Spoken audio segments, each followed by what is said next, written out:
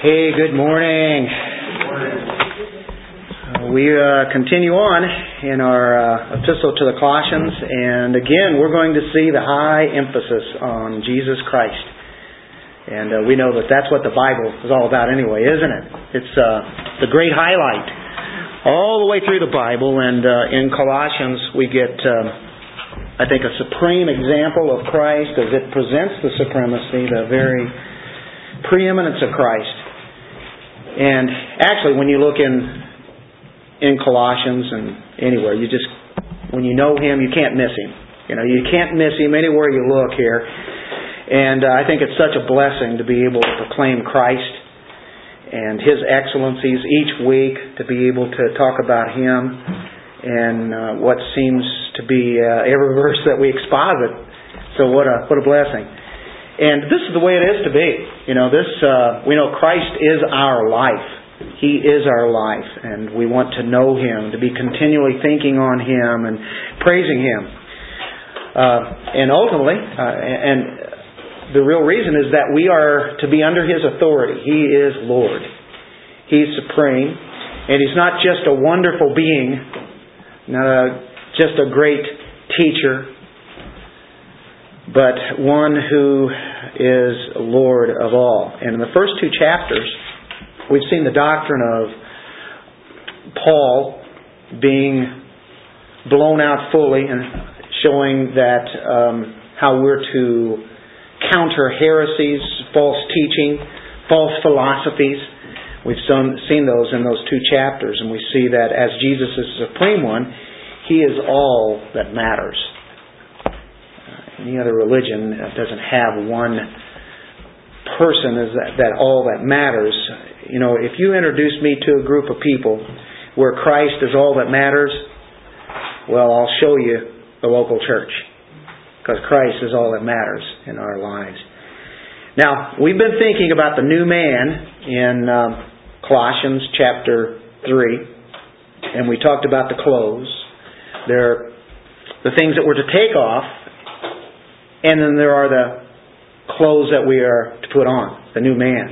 And it's a real practical area. It's real practical as we develop this and how we are to put this into our lives. It's something that comes alive in us.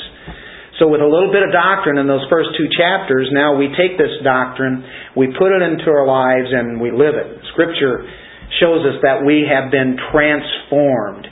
We are renewed. We are regenerated. We are new people. We're a new creation. And isn't that great to know? We are new because of what Christ has done. We're doing church history for a few weeks on our Wednesday nights. We talked about a little bit about Chrysostom, the early church father, a great preacher from the 4th century. And he illustrated this truth, I think, in a real colorful way. I'll just read you a little bit. This is coming from our old life to our new life when we were born again. Like unto a spiteful fox, that swindler entered the church, who built his house on the ruin of his competitors. And behold, he goes out more harmless than a lamb, willing to sacrifice his own interest for the sake of others. Like a crow, that sinner entered the church. Now behold, he goes out cooing like a dove. That impatient, quarrelsome man who made everyone smart, who touched him like a porcupine, came in bristling, and behold, he goes away like a loving spaniel, gentle to touch. Now that's something about transformation. We're talking about the fox or the crow, or you think of the porcupine, and the way that they came in, or seeing who Christ was, and then as they were transformed, they were now gentle to touch as far as the porcupine is concerned. Transformation, I guess. And you can think of this autumn and the leaves falling. You think of dead leaves, the old life, which hangs on. Some of the trees have the leaves that hang on through the winter storms, and they're pushed off by the rising tide of springtime. And to us, that's like eternal life just explodes, and we have now been changed. Now, in this passage today, in Colossians 3:15 through 17, just 3 verses, we have this thought of putting on new clothes.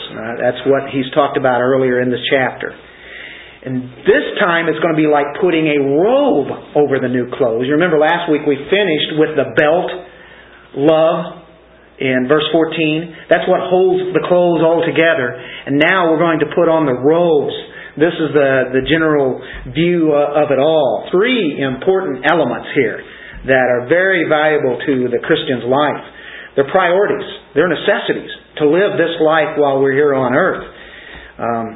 To live a holy life. How do we live this holy life as Christians, right? In this perverse generation. Well, as we see in Colossians, it's very practical. This is how you do it.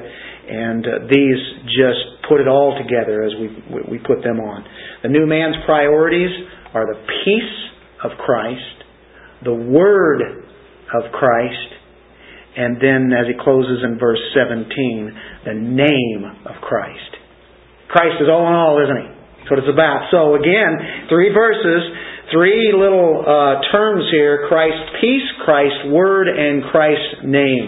When we stand for a few moments, let's read this text. Colossians 3, verse 15. This is how we can live the Christian's life.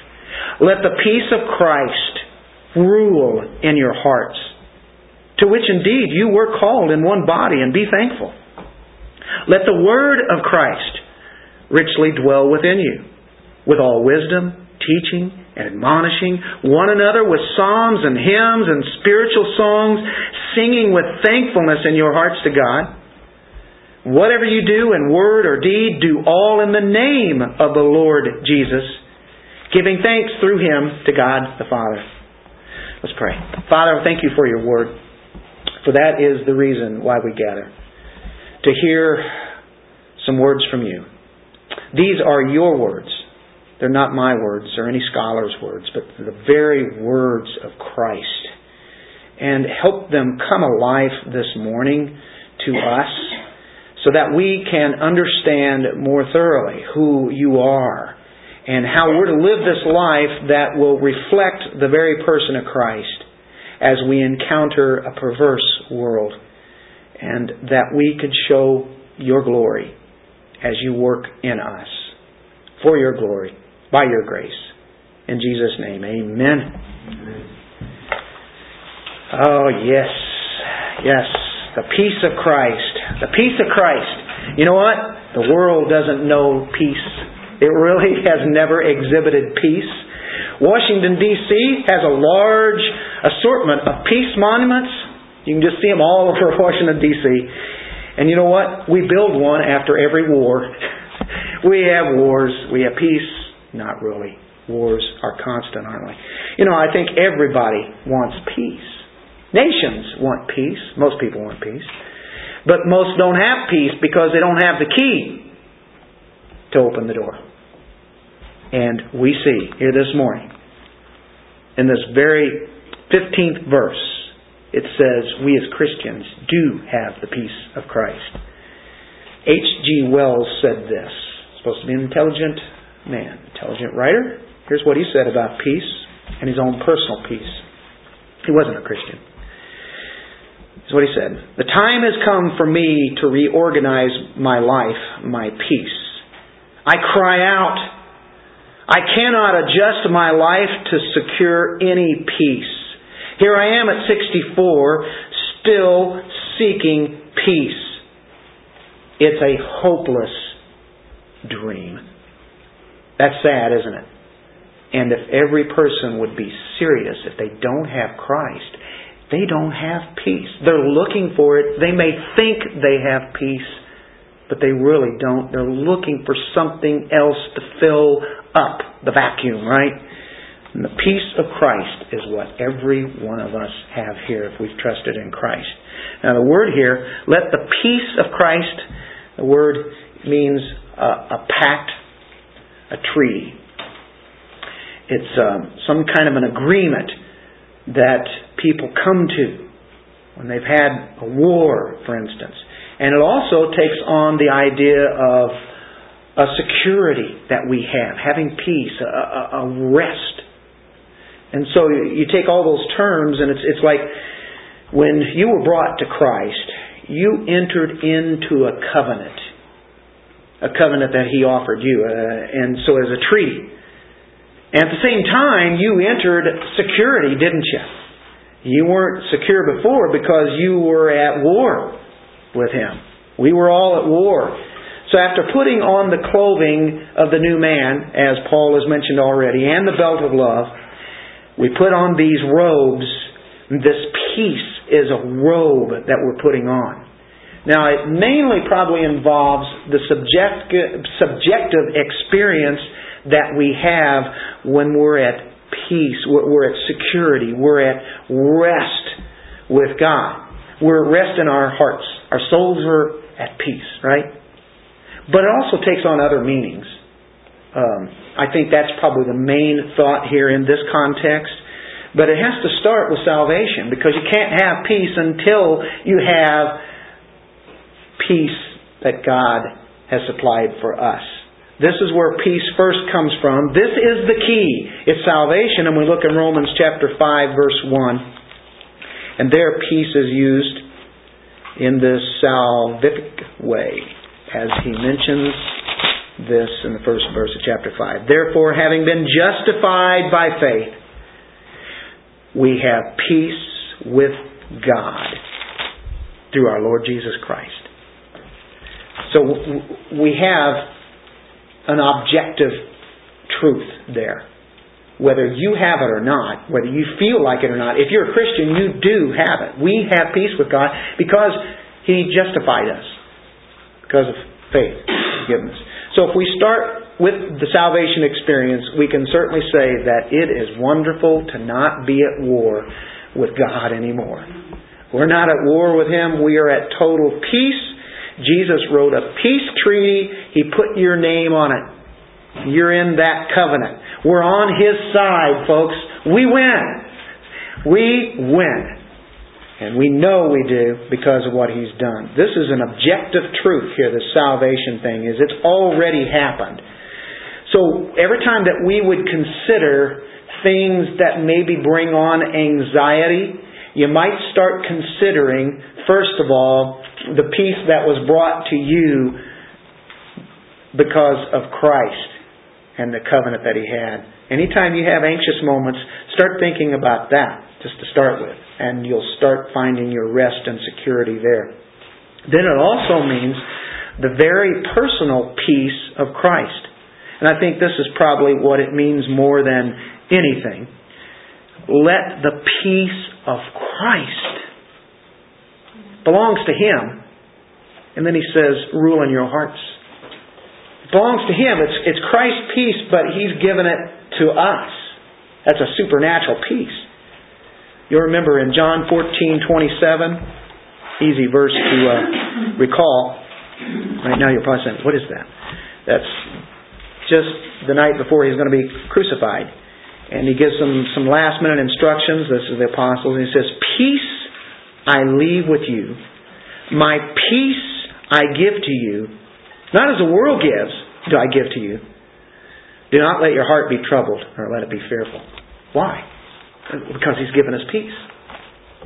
It's this inner peace. I think that's the main meaning here. It's a subjective element here. The objective truth is that this is what has already happened to us. Now let's let this peace rule in our hearts. It's an inner peace because of Christ. It's an ongoing, everyday kind of peace that we want to have. It's that calm of mind. Have you had a calmness about you because of who you are in Christ? It's that calm of mind that is not ruffled by adversity or unclouded by a remorseful conscience or disturbed by fear. That's the kind of peace we're talking about. It's a well-being, a wholeness that we have. Let that rule. Rest and security, eternal peace. Look in Philippians, just the book before this. You remember this? Not too long back when we were in the book of Philippians, we covered this. Good to be reminded. And the peace of God, which surpasses all comprehension, will guard your hearts and your minds in Christ Jesus. The peace of God, the peace of Christ. It goes beyond any kind of understanding we can have, and it just Sometimes when you go through some of the hardest things, you go, I don't know how I got through that only but through Christ. I can't understand how that can happen. And then you'll have people come up to you and say, I can't believe how you just took this so calmly. It's not natural for us to take things calmly when they're upsetting, but it'll guard our hearts and our minds. Boy, that's an inner peace, isn't it? Isn't it good? Eternal peace. So that is, now he's going to tell us to let that rule, but we'll continue on. It also means not only that having that subjective peace, it continues with another kind of subjective peace, but it's objective too, and you'll find it in the Old and the New Testaments, but two kind of terms that go together. It's the peace of Christ and the presence of Christ, because He's here with us right now.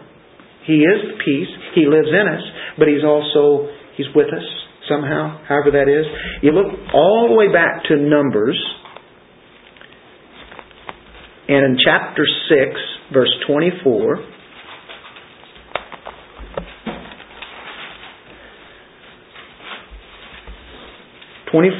through 26. Now, Moses is supposed to speak to Aaron and his sons. They're going to have a blessing to the sons of Israel. He says, here's what I want you to tell them. The Lord bless you and keep you. Sound familiar? The Lord make His face shine on you and be gracious to you. The Lord lift up His countenance on you and give you peace. Now you'll see, make His face shine on you. The Lord make His face shine on us. That means the very presence of God is with us. He's amongst us. He's in the midst of us right now. So His presence and peace is together, and He says, the Lord lift up His countenance, His face on you, and give you peace. So, the peace of Christ, the presence of Christ, they do go together. And another one that we can say here in Colossians, and it is definitely pointing to this next phrase, rule in your hearts, to which indeed you were called in one body. We haven't covered the rest of those other words there, but we'll get back to that. But he's pointing to peace in the body, peace in the church. So that goes along with the peace that we have inwardly. We're also to have the peace that is with other people. Especially as we're in Colossians today, it's speaking of what we're to do when we worship. Because he's going to be talking about psalms and hymns and spiritual songs and teaching and that kind of thing. And that's what they do. They interact together and they have a peace together. So if you have a peace in your own heart, you know what that will do for others? It'll give them a peace. Or if they have a peace, they can give you a peace. So when we have peace in our hearts, what does it do with others? It affects it mightily. The body can be in great harmony. So, 15 through 17 is dealing with relationships in the church, and it only makes sense. Let the peace of Christ rule in your hearts. So we've seen it objectively, subjectively, with others, and he says rule. Now I like that word. And it's very timely, because in the baseball world, you have the playoffs that have just started, and the Cardinals happen to be now in the playoffs, advancing even further. Now, that brings peace to my heart. Joy! That's okay. That's fun. You know, that's some neat things you can have in this world. If you enjoy sports, if you don't, that's fine too. You've probably got other things you enjoy. But the reason I say that, how does this relate to baseball? Well, the word rule actually is defined as umpire. Aha! Let the peace of Christ umpire in your hearts. What? Umpire? Call balls and strikes? Call infield fly rules? Well, I'm really current now, aren't I?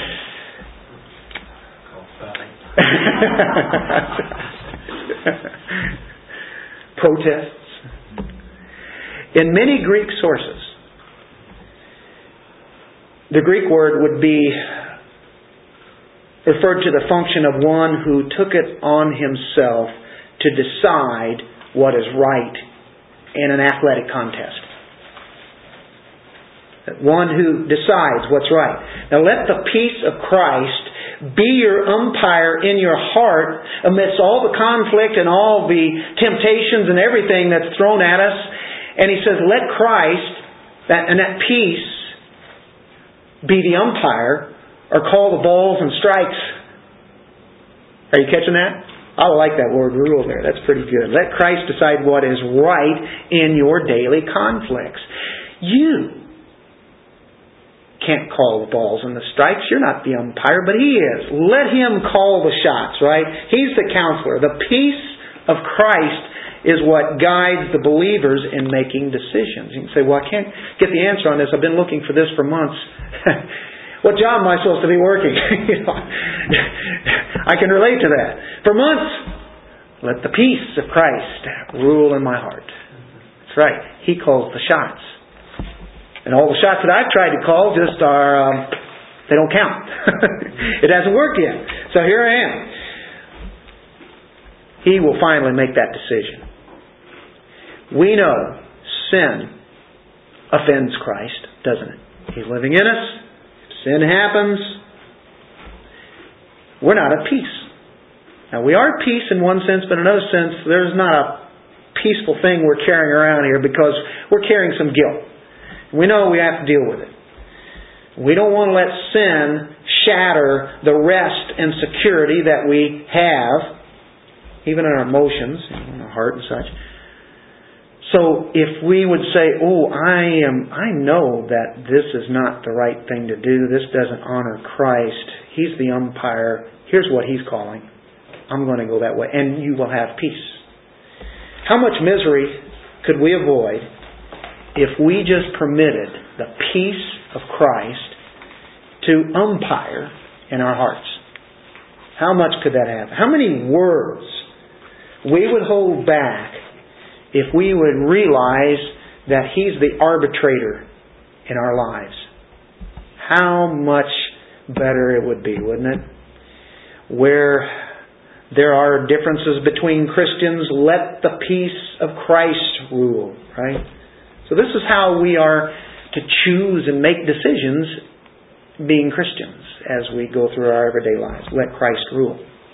Then the next one, let the peace of Christ rule in your hearts, umpire in your hearts, to which indeed you were called in one body. And be thankful.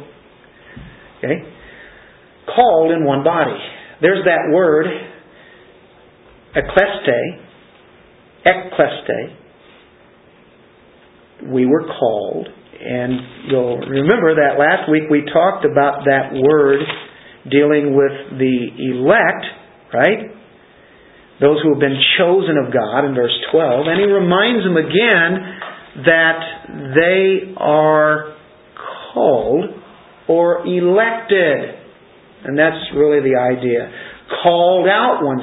The word ecclesia, as we talk about the body here, the ecclesia is the body. Ecclesia is, our English word is church. Ecclesia in the Greek means church. It means called out ones. We're the ones that were called out of the sinful world into the body of Christ. The called out ones. We were chosen to be set apart from eternity past. We talked about that last week. From eternity past, that's where it started, all the way into eternity future, which is forever. This was God's plan that we would be in this body for eternity. And since we're members in one body, the church is a collective unit. Let the peace of Christ rule in your hearts, to which indeed you were called. You were called to be put into this body of Christ. The whole body, the whole church, worldwide. And there's a relational peace that's going on. Individuals with peace will live in unity with others. So we have an eternal significance in the very purpose of God. One of those is how the church works together. You know, it's a dynamic community, and I'm not saying that just to make that sound really fancy. dynamic or dynamite is what it is about, because it's all based on Christ. There is no community like the body of Christ. And you put little local bodies together, small, big, whatever, mid-size. It's amazing how dynamic they are and the different gifts and how different ones do different things, and it all just comes together. That's amazing. So we're called in one body, and be thankful. Now this is interesting. I really haven't. I know on the Fridays, some of the ladies have been doing the book study, and it seems like that whatever you guys are dealing with is what I'm dealing with. So it's very timely, isn't it, Janice? There it is. There's that word thankful. And I think they covered that last week. Sometimes I'll ask Carolyn, what you guys been talking about? It's really exciting to talk about. That's really cool. It's interesting. Usually, sometimes I don't really know. But she's talking about that, and I said, well, there we go again. We have something just to follow right up with. A key word here, and the word is Eucharisto. Now that may sound familiar to many of you. You've heard the word Eucharist. There are a lot of denominations that use that for communion or Lord's Supper. Eucharist, really it's dealing with a time for giving thanks. And saying this good word of thanks. When there's peace in the heart, there's going to be praise on the lips. So you have it here, it's going to come out here. And of course he's getting into that as we'll be ready to go right into verse 16. You notice how these all just kind of fit together and flow. But praise on the lips. If your life is obedient, you've been confessing sin, you've been into the Word of God, you're filled with God's Spirit, thankfulness is always going to be there. You're always saying thanks. Saying thanks always. What's the will of God? Saying thanks always. No matter the circumstance, no matter the situation, what are we to say? Thanks. Thanks, thanks, thanks, right? It's a constant theme in Colossians. It's not just by accident that he would just plug that in there. Oh, yeah, we need to say thanks. But look, he's just been saying it all over the place. In Colossians 1:3, look at this. We give thanks to God, the Father of our Lord Jesus, praying always for you. We give thanks. So every time he prayed, I'm sure he's giving thanks. Verse 12 says it again. Giving thanks to the Father, this is a pretty good reason, who has qualified us to share in the inheritance of the saints in light. He has qualified us to share in the inheritance of the saints. Wow. Yeah. That's a good reason to say, thank you, Lord. I get to get in on the inheritance. Chapter 2, verse 7.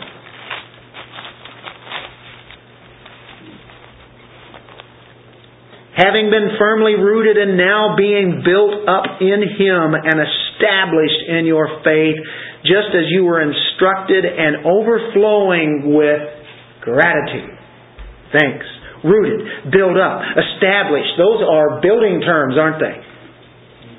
You were instructed. That's how you get built up. You get instructed.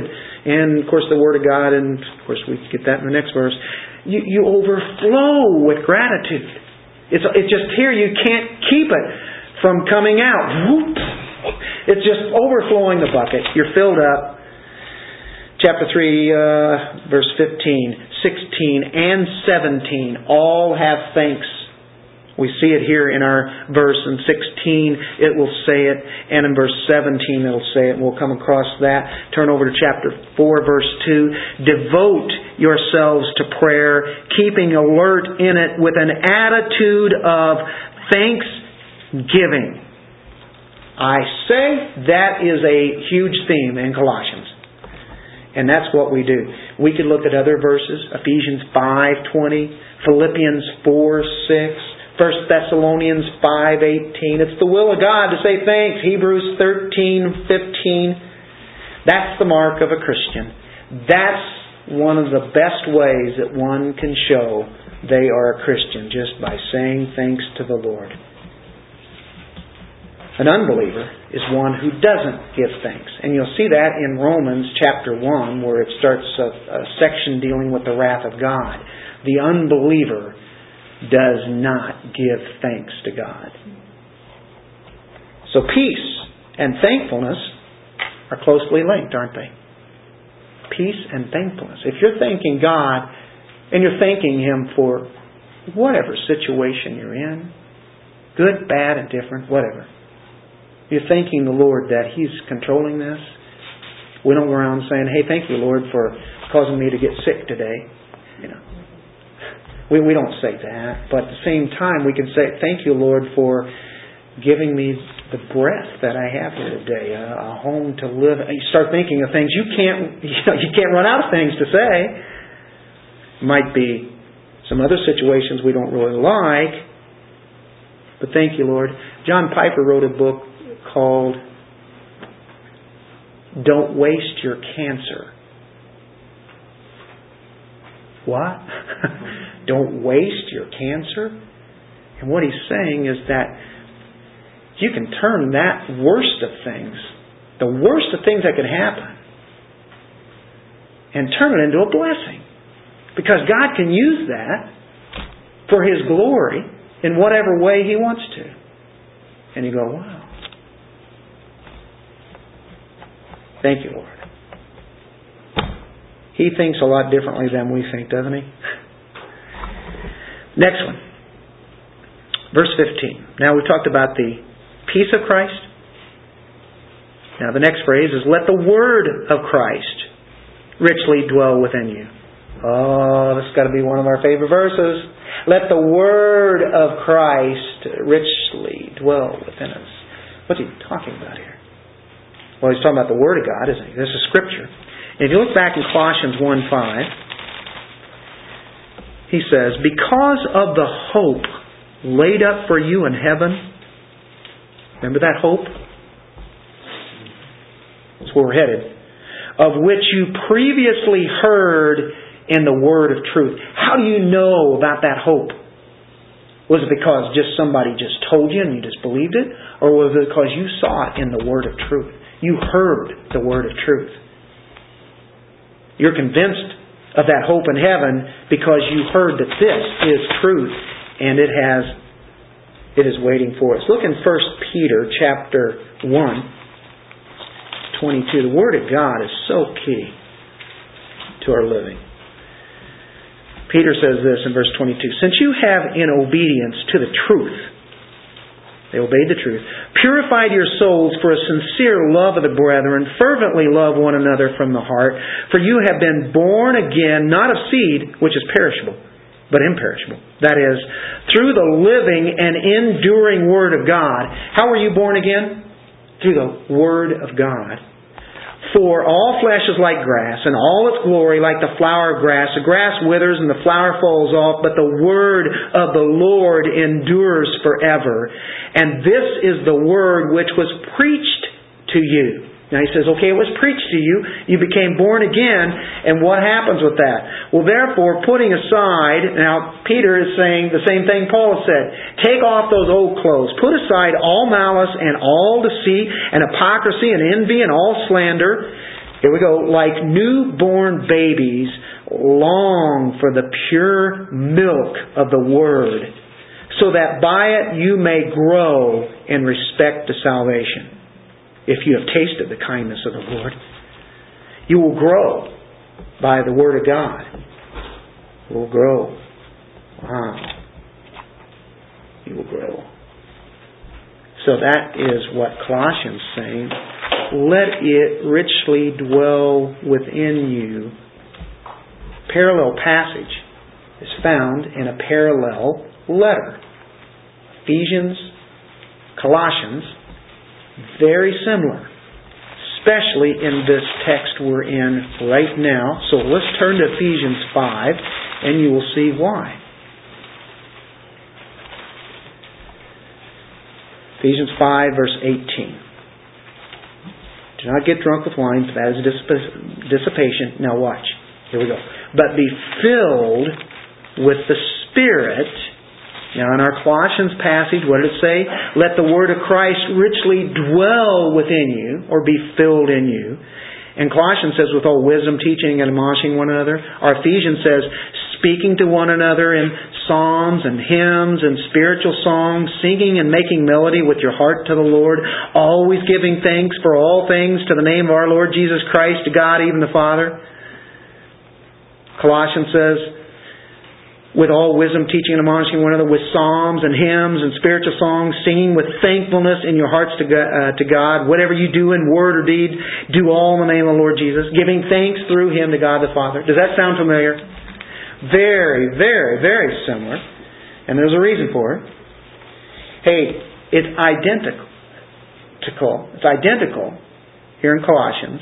The Word of Christ is identical with the Holy Spirit. If you're filled with the Spirit, it means you are filled with the Word of God. If you're filled with the Word of God, you are filled with the Holy Spirit. So you cannot have one without the other. When you fill yourself with the Word of God, you should be filled with the Spirit. The Word in the heart and mind is the handle by which the Spirit turns the will. Because if you have the Word of God and the Spirit of God controlling you, it makes the will do what God wants. And that's really what our prayer is always about. Your will be done, right? On earth as it is in heaven.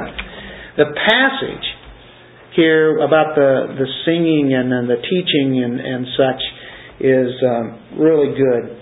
Because it's talking about here are the things that work in the church. You have peace in the church, and you have the Word of Christ, being at the heart of all this. So, but we have to have the Spirit here. If you have all Word and no Spirit, you will dry up. If you have all Spirit and no Word, you'll blow up.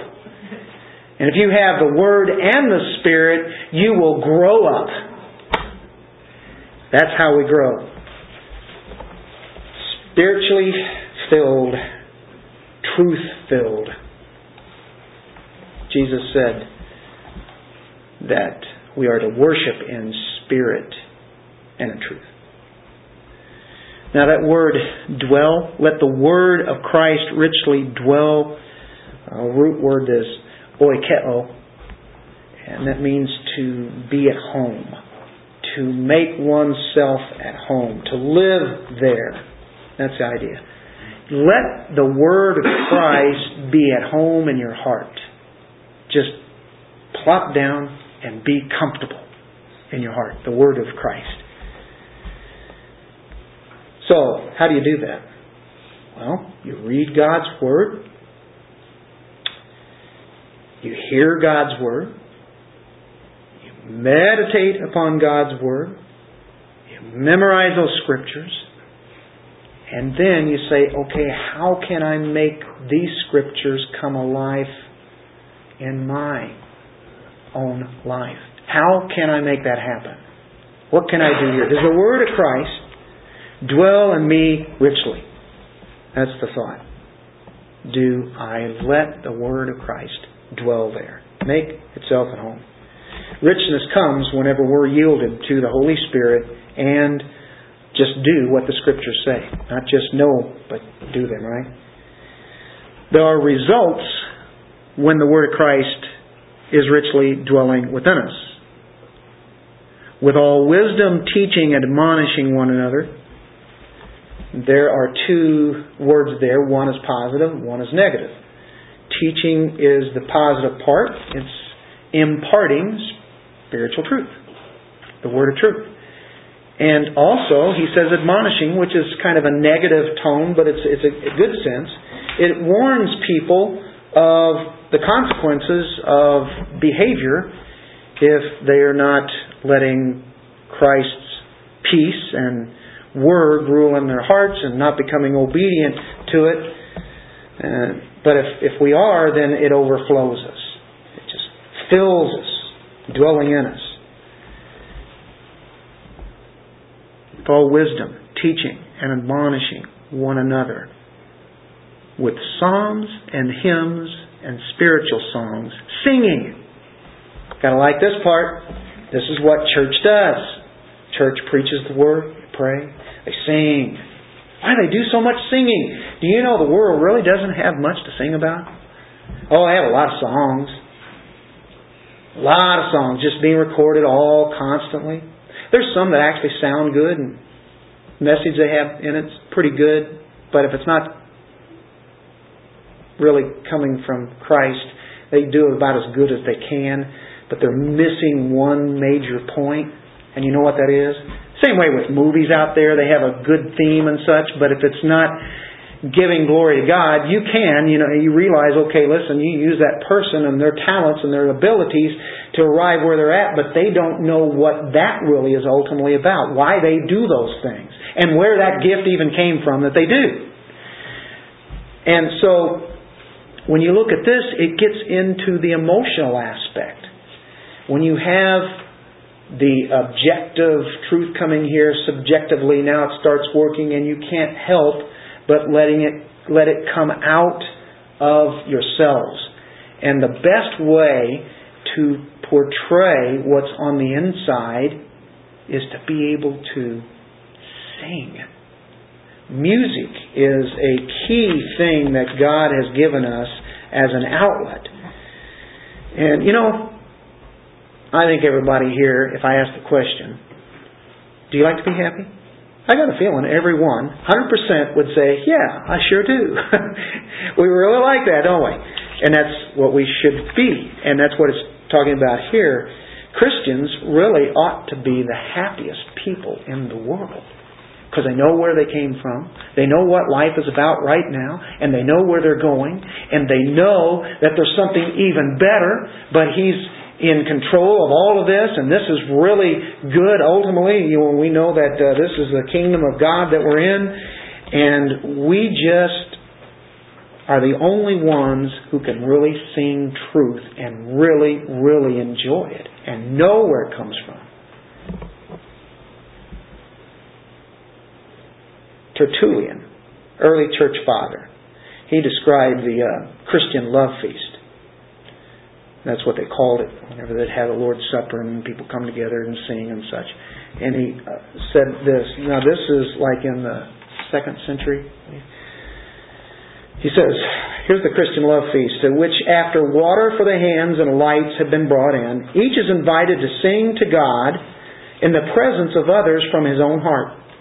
Imagine the early church as one got up and sang a psalm, and another answered antiphonally.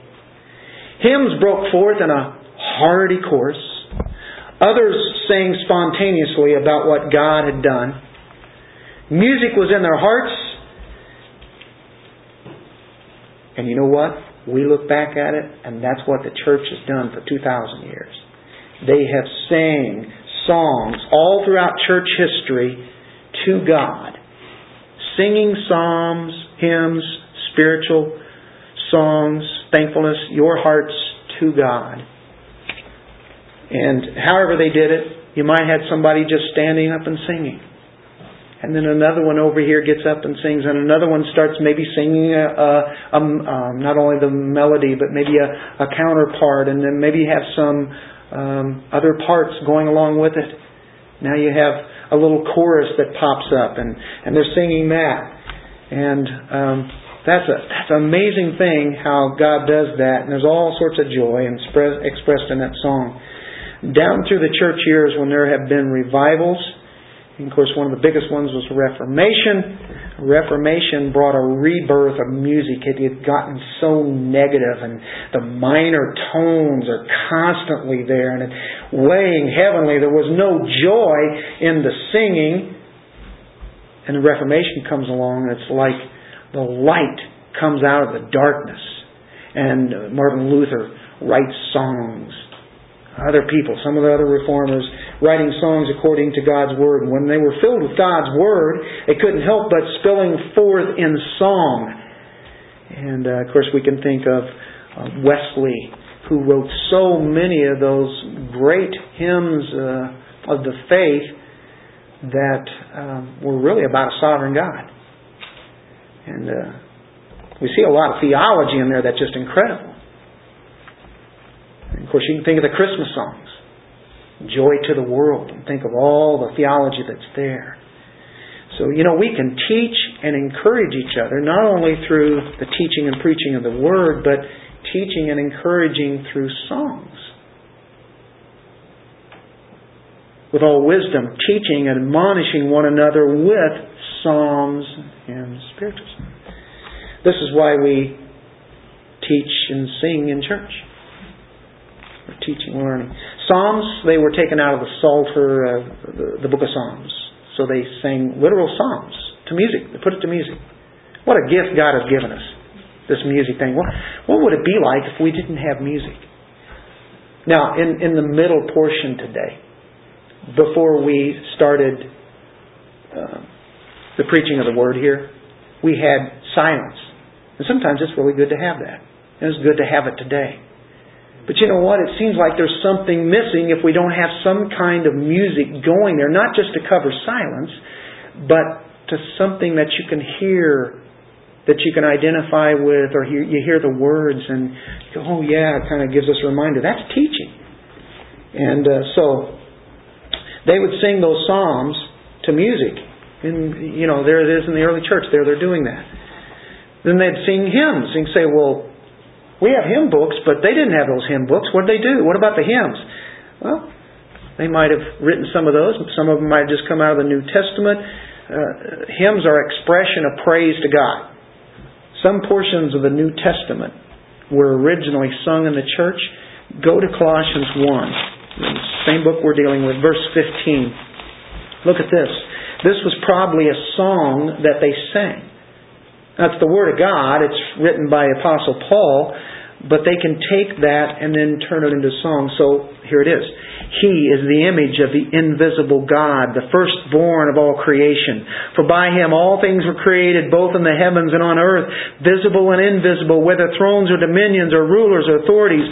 All things have been created through Him and for Him. He is before all things, and in Him all things hold together. He is also head of the body, the church. And He is the beginning of the firstborn from the dead, so that He Himself will come to have first place in everything. For it was the Father's good pleasure for all the fullness to dwell in Him, and through Him to reconcile all things to Himself, having made peace through the blood of His cross. Through Him, I say, whether things on earth or things in heaven. Now that was probably an early hymn that the church sang. Philippians chapter 2. Might have been another hymn, probably was.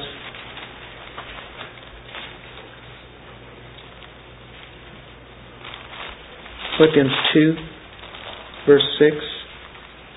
Who, although He existed in the form of God, did not regard equality with God a thing to be grasped, but emptied Himself, taking the form of a bondservant and being made in the likeness of men. Being found in appearance as a man, He humbled Himself by becoming obedient to the point of death, even death on a cross. For this reason also God highly exalted Him and bestowed on Him the name which is above every name, so that the name of Jesus every knee will bow, of those who are in heaven and on earth and under the earth, and that every tongue will confess that Jesus Christ is Lord, to the glory of God the Father. What a section there. Some of your Bibles might even have it set apart, maybe capitalized, bracketed, whatever. And then you might have a note on there saying this could have been an early hymn. Anyway, that's amazing to kind of look in on there. You can only imagine. Wonder how the hymn did musically. Wonder how it did as far as the notes are concerned, right? And of course they just sang psalms, hymns, spiritual songs. They're saying everything here. By the way, psalms might put forth, this is in defense of guitar players, means to strike a string. Stringed instruments. To pluck a stringed instrument. Aha, psalms. So I love to always get that one out. David wrote psalms, and of course he had his instrument and a harp and such, stringed instruments. And you see that all throughout the Old Testament. They did that constantly. And I'm saying, it brings in a fullness to have instruments. I'm thankful that we have instruments here. You guys thankful for instruments? Isn't that great? God has equipped people to do that and gives us voices. And I can only imagine what it's going to be like in heaven. With everything just, amazing. You take in multiple voices and multiple instruments, and maybe instruments we never even heard of. What's it going to be like? Wow. Incredible. Well, we get to practice here. We get to practice, and God likes it. God likes to be sung to. I think of Revelation also. Listening to James Montgomery Boyce this morning. And he was talking about singing. And he was in Revelation. I think of Revelation 4, for instance, in verse 8, right at the end of it. Holy, holy, holy is the Lord, the Almighty, who was and who is to come. How many songs have been written, taking that out of there. And then verse 11. Worthy are you, our Lord and our God, to receive glory and honor and power. For you created all things, and because of your will they existed and were created. Now, a lot of our songs have those over and over. They'll be talking about the Creator. They'll be talking about the glory, the honor, the power. It might be done differently in instruments or in the way the melody goes, but it's saying some of the same things. And then in chapter 5, verse 9, they sing a new song saying, Worthy are you to take the book and to break its seals, for you were slain and purchased for God with your blood men from every tribe and tongue and people and nation. You have made them to be a kingdom and priests to our God, and they will reign upon the earth. Worthy is the Lamb. You keep on going there in chapter 5. You see it all throughout Revelation. A new song. New creatures with new songs to sing. Spiritual songs emphasized testimony. Just, what God has done for us, for each one of us. Hymns were praising God. What He's done. You can think of the cross. All those things. But whatever songs they are, do it with thanksgiving. Do it to God. That's really where all this is going. There is no glory on anybody. It's all Christ, that He be glorified as we sing to Him. We sing to Him. That's what it's all about. Singing to Him for His glory. Sing to the Lord. Demonstration of His grace, isn't it? The last one here then, after we have looked at the peace of Christ and the Word of Christ, now it's the name of Christ. Whatever you do, word or deed, whatever. He just wraps it all up with this now. I don't care what, whatever you're doing, do all in the name of the Lord Jesus, giving thanks through Him to God the Father. The idea is, the name of Christ is, when we say it in our prayers, in the name of Christ, in your Son's name, right? That is with whatever is consistent with who He is. When we say a prayer, when He says, ask, and I'll give it to you, we're to do it by the will of the Father, for His will.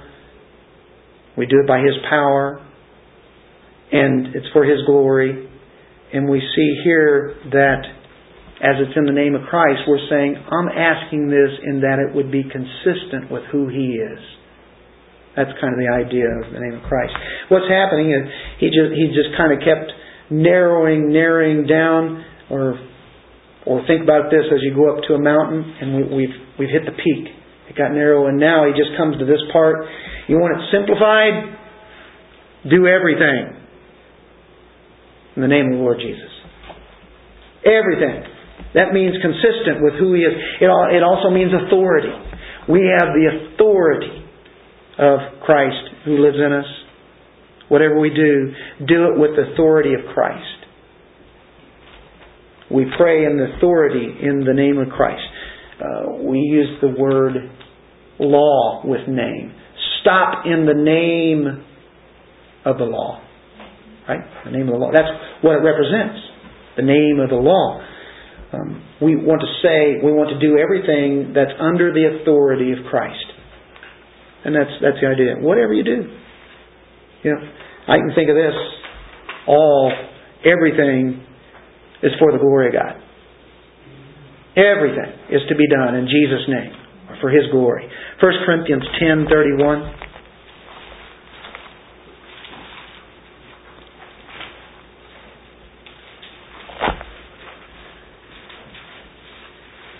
Whether then you eat or drink, wash dishes,